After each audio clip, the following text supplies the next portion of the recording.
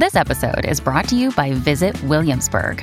In Williamsburg, Virginia, there's never too much of a good thing. Whether you're a foodie, a golfer, a history buff, a shopaholic, an outdoor enthusiast, or a thrill seeker, you'll find what you came for here and more. So ask yourself, what is it you want? Discover Williamsburg and plan your trip at visitwilliamsburg.com. Hey, it's Ryan Reynolds, and I'm here with Keith, co-star of my upcoming film, If, only in theaters May 17th. Do you want to tell people the big news? All right, I'll do it. Sign up now and you'll get unlimited for $15 a month and 6 months of Paramount Plus Essential Plan on us. MintMobile.com/switch. Upfront payment of $45 equivalent to $15 per month. Unlimited over 40 gigabytes per month. Face lower speeds. Videos at 480p. Active Mint customers by 531.24 get 6 months of Paramount Plus Essential Plan. Auto renews after 6 months. Offer ends May 31st, 2024. Separate Paramount Plus registration required. Terms and conditions apply if rated PG.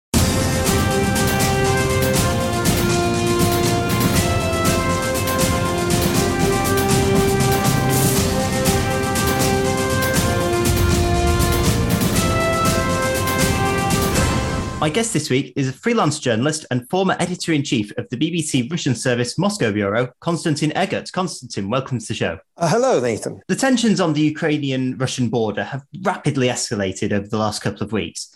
There have been multiple Russian shelling incidents along the Donbas border, which were reported on Thursday. The NATO Secretary-General, Jens Stoltenberg, says that Russia is trying to stage a pretext for an invasion of Ukraine. How do you assess the situation at the moment? Well, look, I am still convinced that Vladimir Putin still didn't take the decision to basically launch a massive invasion of Ukraine. I think that that is not on the cards. And the fact that he is in the last few days heavily concentrating on the area of Donbas in eastern Ukraine, part of it is controlled by the Russians, and they installed two quasi-independent republics there that are clamoring for Russian recognition. In fact, it's just, puppet states that are completely controlled by the Russian military.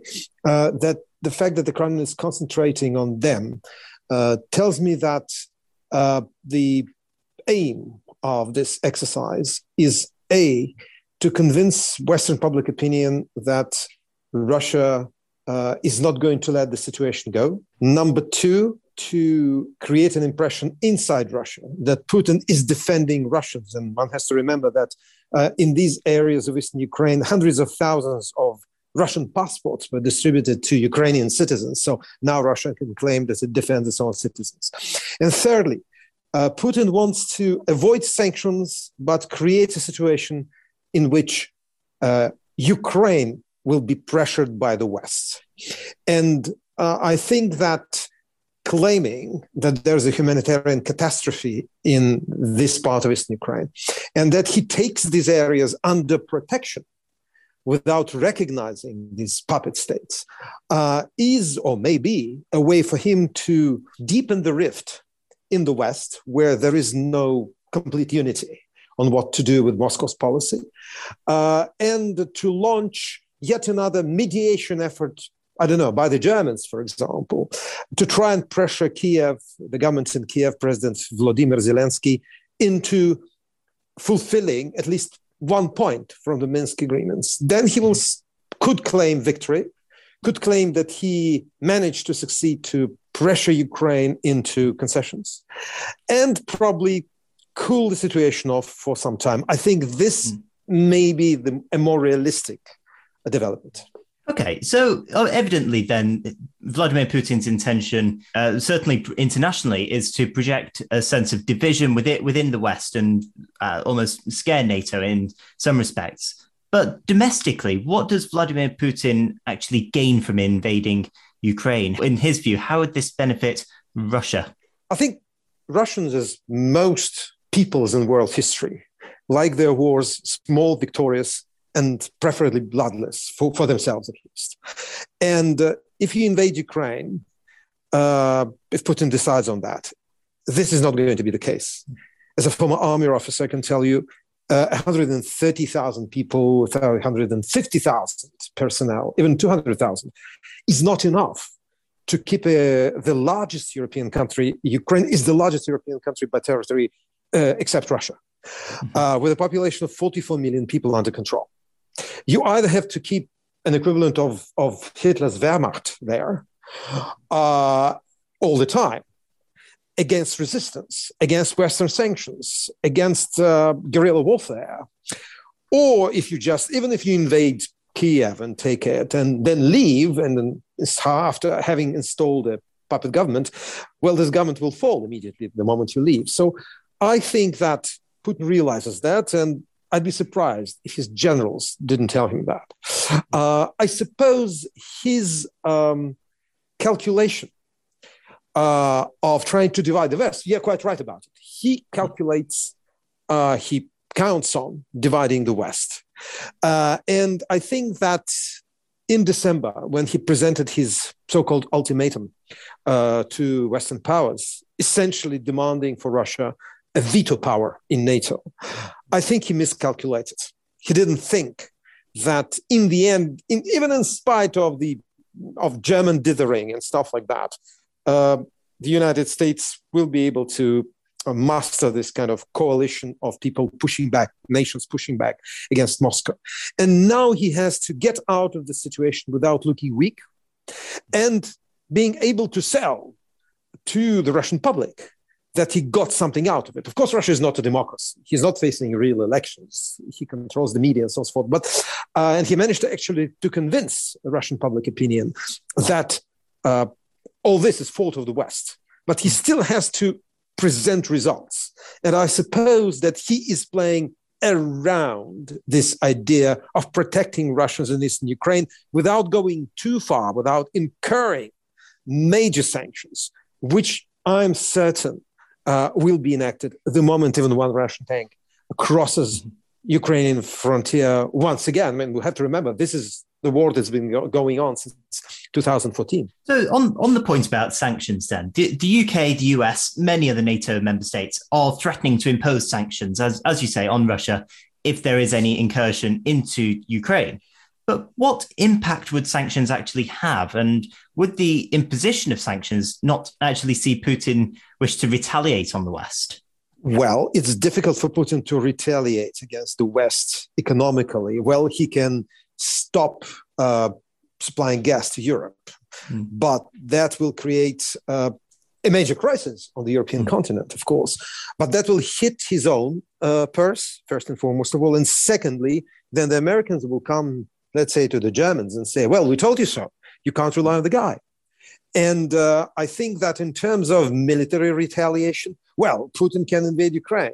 He can try to do some kind of, he can be up to something, say, on the borders of the Baltic states or Poland, but this is NATO territory. And I think in the current situation, NATO will fight back. I hope Putin is not trying to provoke Third World War. There is not much that Putin can do. Okay, major cyber attacks. We can imagine that. Paralyzing Congress. He already played with paralyzing some parts of the, say, US energy system. But then the West can retaliate and retaliate powerfully against Russian cyber targets. So I suppose that this time sanctions would be much more serious than they were in 2014, when the weak Obama administration was in power, when actually it was a surprise for everybody. Now, actually, Putin, by prolonging this process, gave the West a lot of time to prepare. And frankly speaking, the fact that the United Kingdom is planning on stopping the practice of issuing the so-called golden visas for investors, which is a favorite pathway for Russian oligarchs into the United Kingdom. This is significant, although a lot of them are already in, and you'll have to deal with them. But still, that's the first step.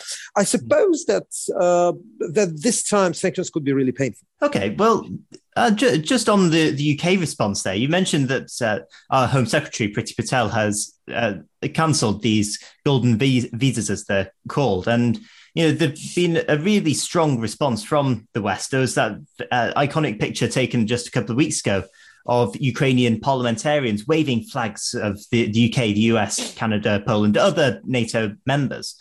So do you think the West is responding to this crisis in the correct way? Do you think the response is strong enough? I have to say that in my view, the West's response to what happened is surprisingly coherent. At least it's much more coherent than it was when Putin invaded Georgia in 2008, or when he annexed the Crimea and invaded Ukraine, in fact, in 2014. Well, no matter what his domestic problems are, I think Boris Johnson showed himself to be a world-level statesman in his understanding of how Russia works and how Putin's Russia works. And I think that in such circumstances, this idea, that Putin's idea, to show that the West is disunited, that it's split, that it can't pull its act together, I think it didn't come to anything. Because even if you look at the German position, Germany is now an odd man out in NATO. It's isolated in its appeasing position. Even the French are much more robust in dealing with Putin. And by the way, I mean, people frequently say, well, Paris and Berlin, they always want to appease the Russians. Well, France and Germany are very different in their attitudes to Russia, because France is a global power with a global power projection, amazing navy, nuclear energy, which is completely energy self-sufficient, nuclear deterrent, and a permanent place at the United Nations table. Germany is not such a nation, let's put it like that. It's hobbled by the war guilt, by the big business, because in fact, well, I mean, rephrasing an old American saying, you can say what's good for Volkswagen is good for Germany. And thirdly, that may sound quite surprising, by a very, very significant amount of anti-Americanism that exists both on the right and on the left of German political spectrum. So in this respect, I think that Putin provoked a situation in which divisions are visible, but it's like in a household. When you hold some problem inside the family for a long time, and then suddenly something provokes a situation in which everyone sees that this problem exists, when you deal with it. And I think that in this respect, Putin committed a strategic mistake. And of course, within this crisis, it isn't just Russia and Ukraine against the West in this. There is also another actor, and that's Belarus. The Belarusian president, Alexander Lukashenko, he's been aligning himself very, very closely with Vladimir Putin, in particular since he won a very questionable election in August 2020. So with this closer relationship with Vladimir Putin and with Russia, what's Belarus's role in this crisis? What does Belarus and Lukashenko gain from the situation in Ukraine? Nathan, I love your understatements. I love them. Alexander Lukashenko is a crooked dictator who's been running Belarus for more than a quarter of a century now, and who stole an election, killed his own citizens, totally reliant on Vladimir Putin for finance and energy supplies, runs a brutal police state in the middle of Europe, and is trying actually to preserve some kind of semblance of sovereignty. He is providing Mr. Putin, and has been providing it in the last few weeks, with a very convenient deployment area in a country which previously always said that it wanted to be neutral. And how this helps Putin, if you look at the map, if the listeners look at the map, it creates a much longer front, which the Ukrainians, in case of an invasion, would have had to defend.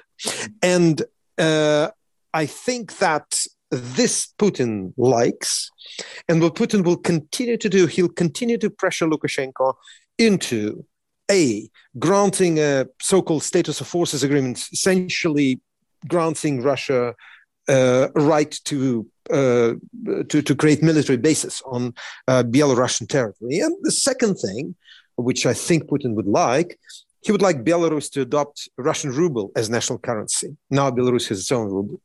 And that will basically finish Belarusian sovereignty for a long time.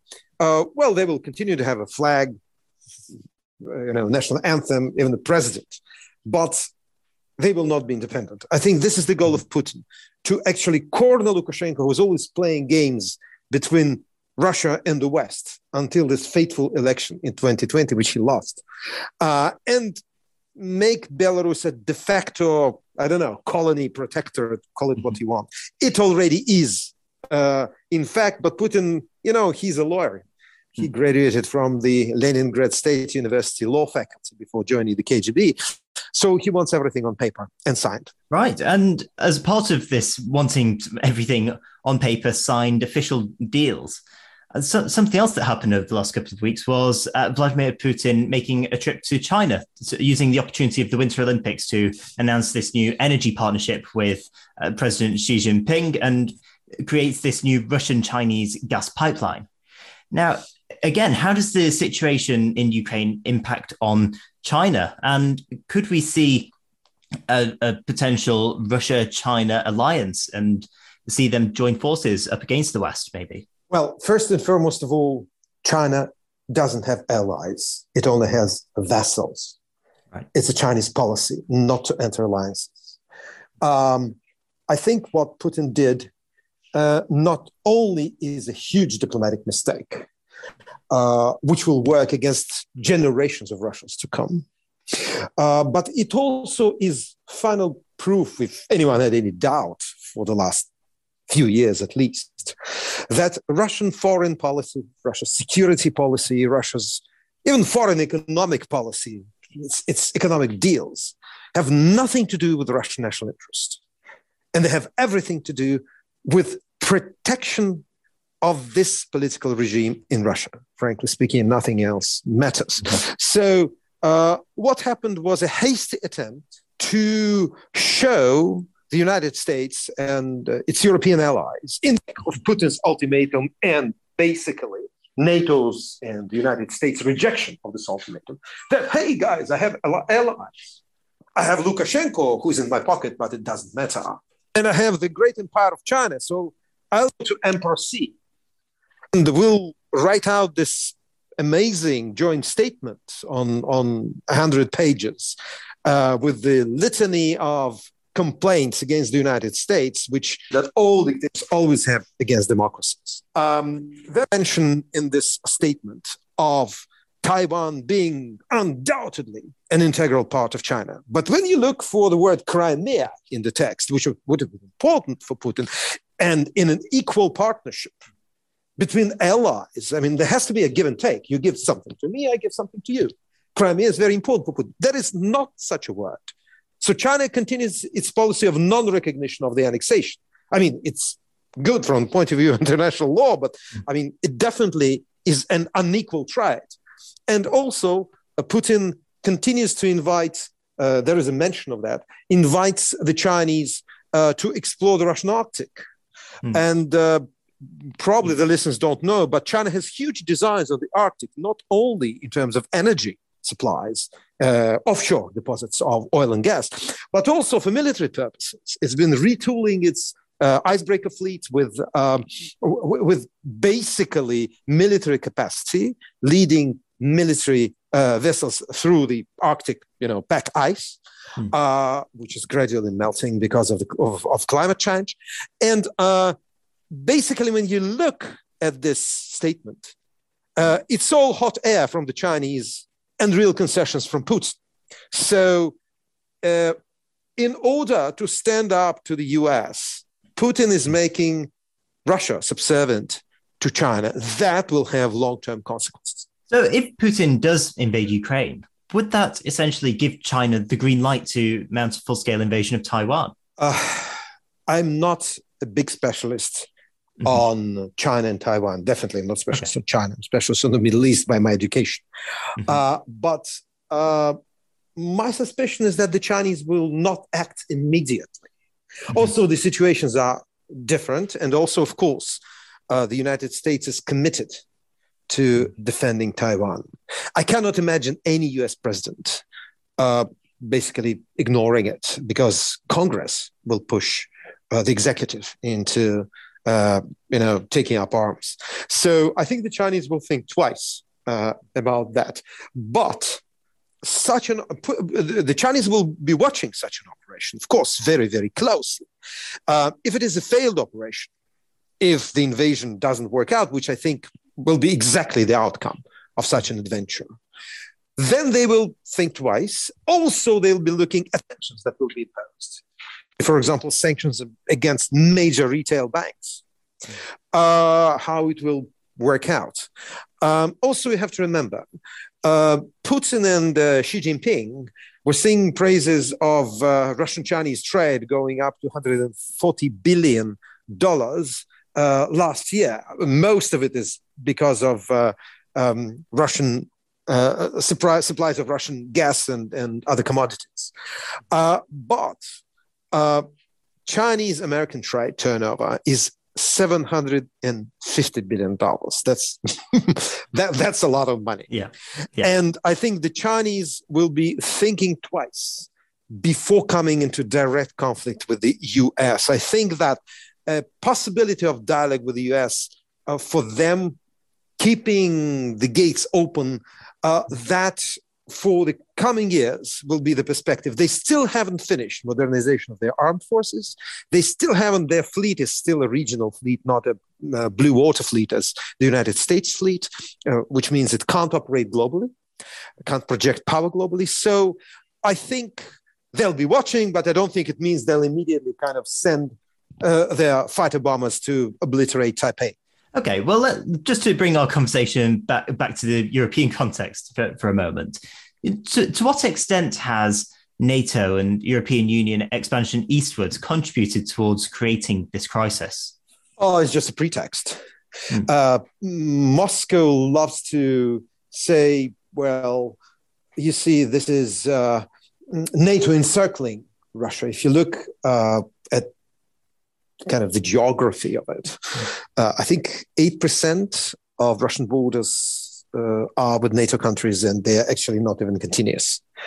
And this is just a pretext, which helps to consolidate the undemocratic regime in Russia, which gives the military, the top brass, a pretext to ask for more money. Essentially, it is a major philosophical point for, well, at least for the current regime, which doesn't want to be allied with the West, which doesn't want to adopt Western democracy. And NATO, with all kind of caveats about, let's say, Turkey, is still an alliance of democracies. It is a political military alliance, which Putin knows does not invade anyone. It's a defensive alliance. It's actually very difficult to sanction an invasion because there's going to be 30 voices. They have to come to a conclusion. And I suppose that all this talk about provocations and provocative enlargement, look, if you want to join NATO, it doesn't suffice, to have modern armed forces, such and such machine guns or such and such communications equipment. You have to have, and this is part of NATO accession process, you have to have civilian control of the military. You have to have a democratic form of government. You have to have transparent military budgets. You have to have a lot of things which have nothing to do with the kind of technical state of your armed forces. So actually, if you have a NATO member on your border, that means that you have a country which you understand in terms of its military and security policy. And I suppose that this has been a long playing record of the Kremlin complaining about, essentially it's complaining about the Soviet Union's defeat in the Cold War. It happened. One has to admit it, like the Germans admitted that they lost 2 world wars. So Russia has to take a new road. It has to reassess its security, Nathan. If you look back at what we were talking about China, China has a military force of 2 million people plus 1 million reservists and a 4,000 kilometer border with Russia. About 100 million people live on the Chinese-Russian border, actually 3 poorest provinces of China bordering Russia. You know how many people live in the whole of Siberia and the Russian Far East? 25 million. Right. And in Chinese schools, they have maps which show about 1 million square kilometers of Russia unjustly taken away by the Russian Empire. So if I were a military thinker, I'll be basically kind of weighing the facts and saying, well, what threatens me more? A nuclear superpower, which has a 4,000 kilometer border with me, in which in economic terms is much more powerful than I am.